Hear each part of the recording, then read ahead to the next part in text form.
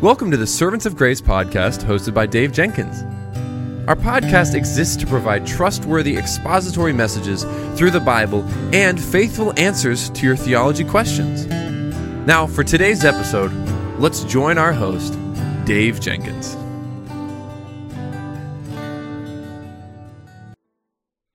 Well, welcome back to the Servants of Grace theology segment. My name is Dave, and I'm the host for this show. And on today's episode, a listener writes in, and they have a great question. And the question is this: what is legalism? Wow, this is an important question. If you want to demean somebody in the church, all you have to do is call them a legalist when speaking to that person. The number of times one believer has called another believer a legalist is inestimable. Name-calling often starts when somebody in the church believes that another has done something that undercuts their Christian liberty. And like its sister term, funny, the label legalist has become something of a conventional religious slur in a grace-oriented and gospel-centered churches.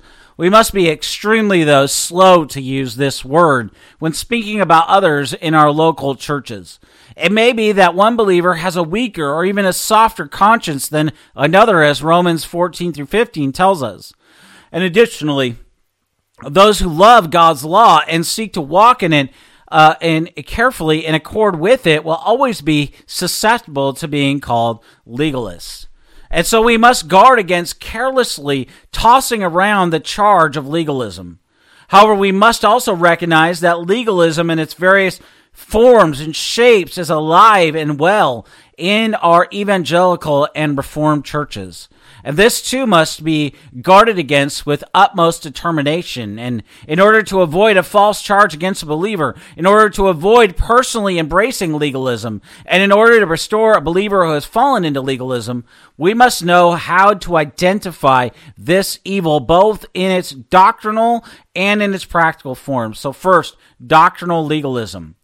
Legalism is by definition an attempt to add anything to the finished work of Christ. It is to trust in anything other than Christ and his finished work for one standing before God. The New Testament refutation of legalism is primarily a response to perversions of the doctrine of justification by faith alone in Christ alone. The majority of our Savior's opponents were those who believed that they were righteous in and of themselves based on their zeal for and commitment to the law of God. The Pharisees and the Sadducees, the scribes, exemplified by their words and by their deeds doctrinal legalism in the days of Christ and the apostles. While they made occasional appeals to grace, they self-righteously truncated and twisted Scripture, the scriptural meaning of the grace of God. The Apostle Paul summed up the nature of Jewish legalism when he wrote in Romans 10, 3-4. For being ignorant of the righteousness of God and seeking to establish their own, they did not submit to God's righteousness, for Christ is the end of the law for forgiveness to everyone who believes. And so understanding the relationship between the law and the gospel for our justification is paramount to learning to how to avoid doctrinal legalism. The scriptures teach that we are justified by the Savior's works and not by our own. The last Adam came to do all that the first Adam failed to do. He was born under the law to redeem those who were under the law. Galatians 4, 4-5. He came to be the representative in order to fulfill the legal demands of God's covenant, namely to render to God perfect, personal, and continual obedience on behalf of his people. Jesus merited perfect righteousness for all those whom the Father had given him.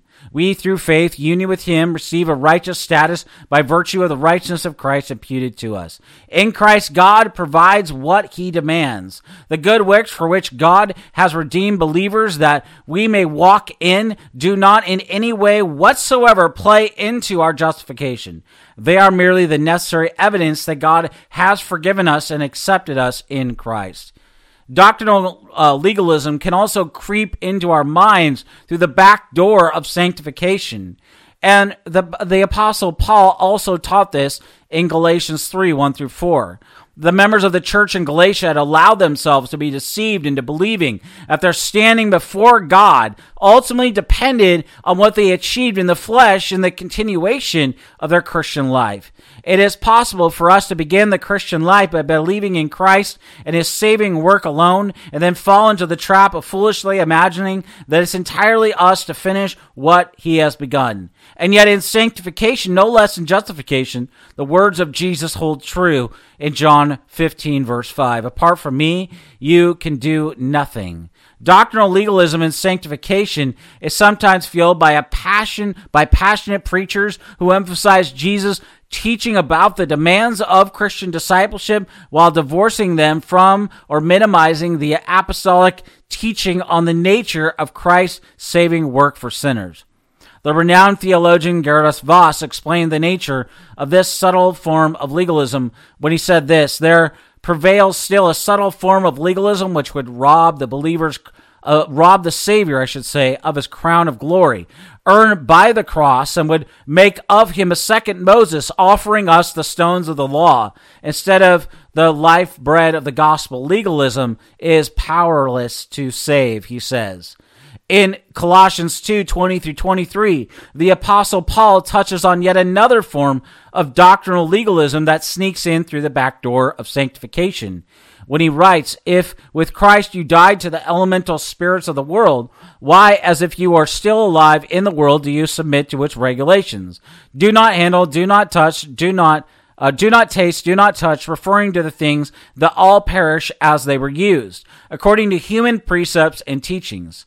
These have indeed an appearance of wisdom in promoting self-made religion and asceticism and severity to the body, but they are of no value in stopping the indulgence of the flesh. And so those who have embraced this form of doctrinal legalism, they forbid what God has not forbidden, and they command what he has not commanded. They bind themselves and others to a standard of external holiness to which God has not bound us to in his word. This is one of the most prevalent and forms of legalism in the church today, and it is dangerous. It often comes in the form of prohibitions against eating certain forms of food and drinking alcohol. It even creeps in through personal convictions about parenting and education. So let's also talk about practical legalism. And this is a very important aspect of legalism that we need to be on guard because it can take control of our hearts. By nature, our consciences are hardwired to the covenant of works. While believers have become new creations in Christ, they still carry around with them an old man, an old Adamic sin nature. And so the default mode of the old nature is mentally to slide back into the covenant of works.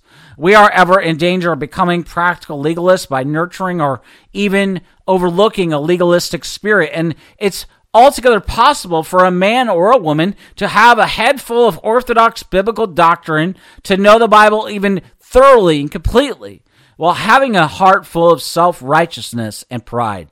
We can be intellectually committed to the doctrines of grace, and we can give lip service to the liberty that Christ has purchased for believers, while at the same time denying these words by our words and our actions. And a legalistic spirit is fostered by pride.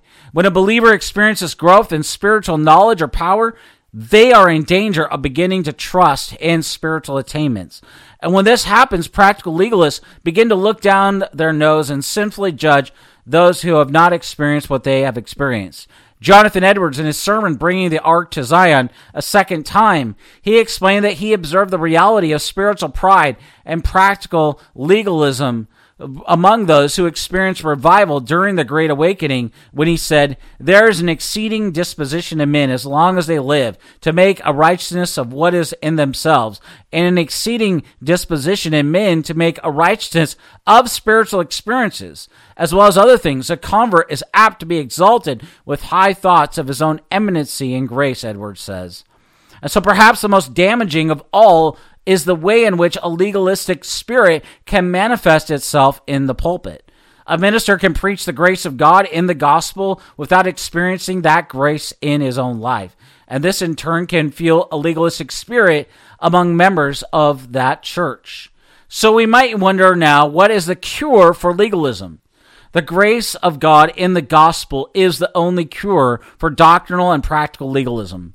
When we recognize doctrinal or practical legalism in our lives, we must flee to Christ crucified. And as we do, we will again begin to grow in our love for the one who died to heal us of our propensity to trust in our own works or in our own achievements. On a daily basis, we need to be reminded of the grace that has covered all of our sins, provided us with the righteousness from outside of ourselves, and freed us from the power of sin. Only then will we joyfully pursue holiness. Only then will we love God's law without attempting to keep it for our justification before Him. The cry of a heart set free from legalism is this in Galatians 2:20 through 21. I have been crucified with Christ. It is no longer I who live, but Christ who lives in me. In the life I now live in the flesh, I live by faith in the Son of God, who loved me and gave himself for me. I do not nullify the grace of God, for if the righteousness were through the law, then Christ died for no purpose. Have you, as a Christian, ever been accused of legalism? The word is often bandied about in the Christian subculture incorrectly.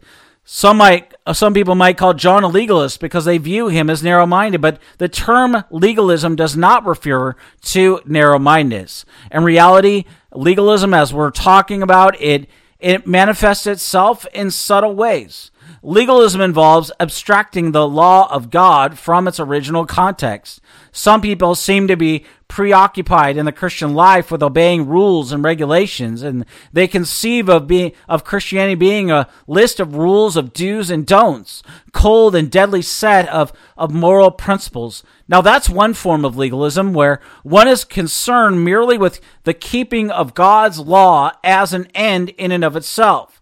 And God does care about our obeying of his commandments. After all, John 14:15 says, in Jesus' words, that if you love me, keep my commandments. And yet there's more to the story that we need to not forget.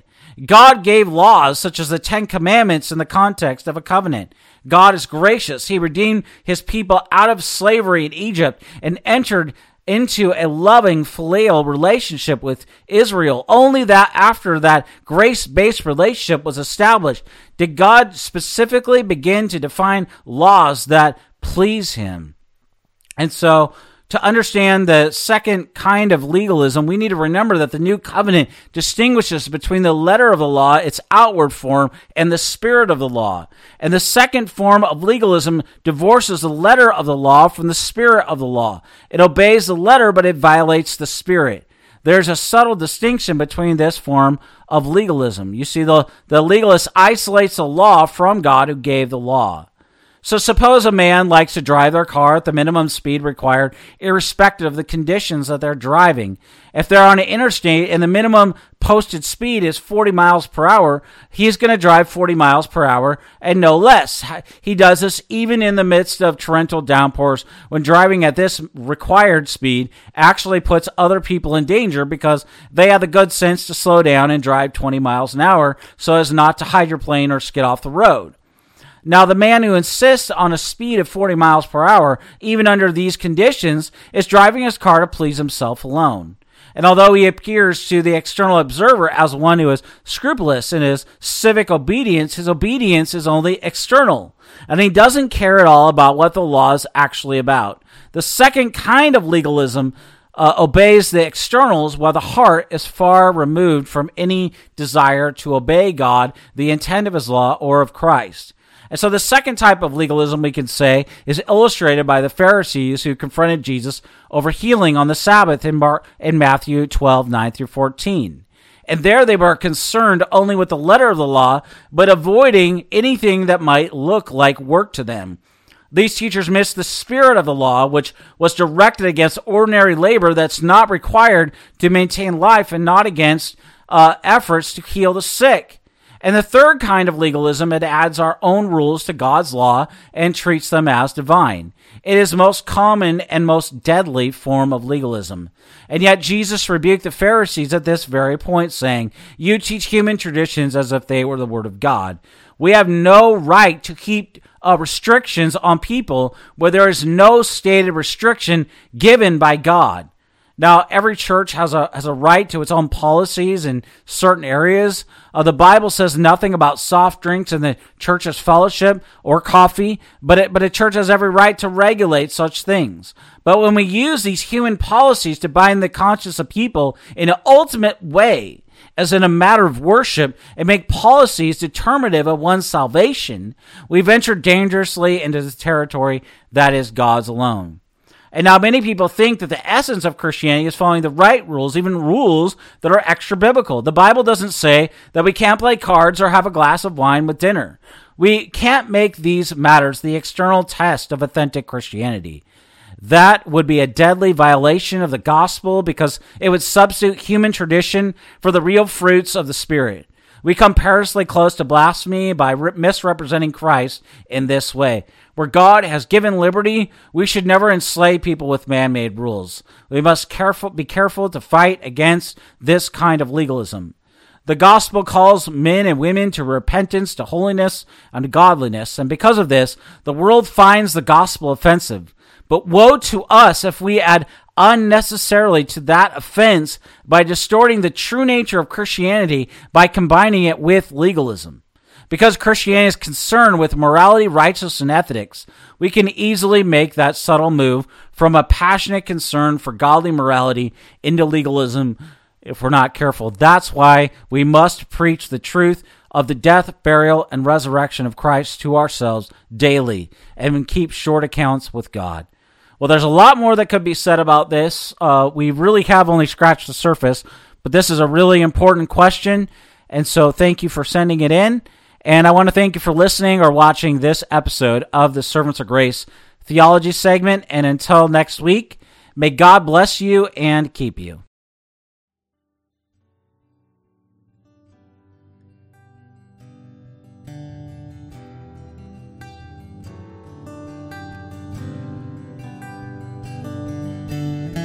Thank you for listening to the Servants of Grace podcast today. If you enjoyed the show, please subscribe, leave a rating on the app, and share our episode with your friends and family. If you'd like to, you can follow us on Instagram at Servants of Grace, on Twitter at Servants of Grace, or by searching Servants of Grace on Facebook. You can also find this podcast on the front page of our website at servantsofgrace.org.